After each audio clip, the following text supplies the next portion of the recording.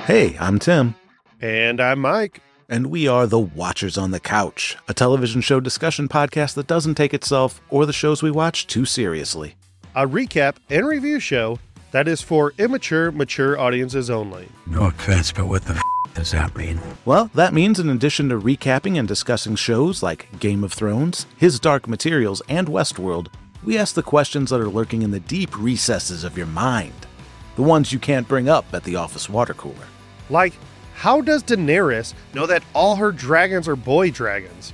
Those are the only genitals we never see on Game of Thrones. We release new episodes weekly, usually on Wednesdays. Sort of depends on the show we're covering at the time. We are currently in the middle of our coverage of Westworld Season 4, with the upcoming Game of Thrones prequel, House of the Dragon, hot on its heels.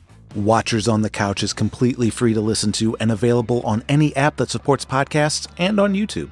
No, but seriously, we saw those dragons flying from all angles, and there's never any dangly bits. Well, maybe it's like a turtle's head. I mean, The Hobbit would have been a way different story if Bart the Bowman could have just shot Smaug in his dick.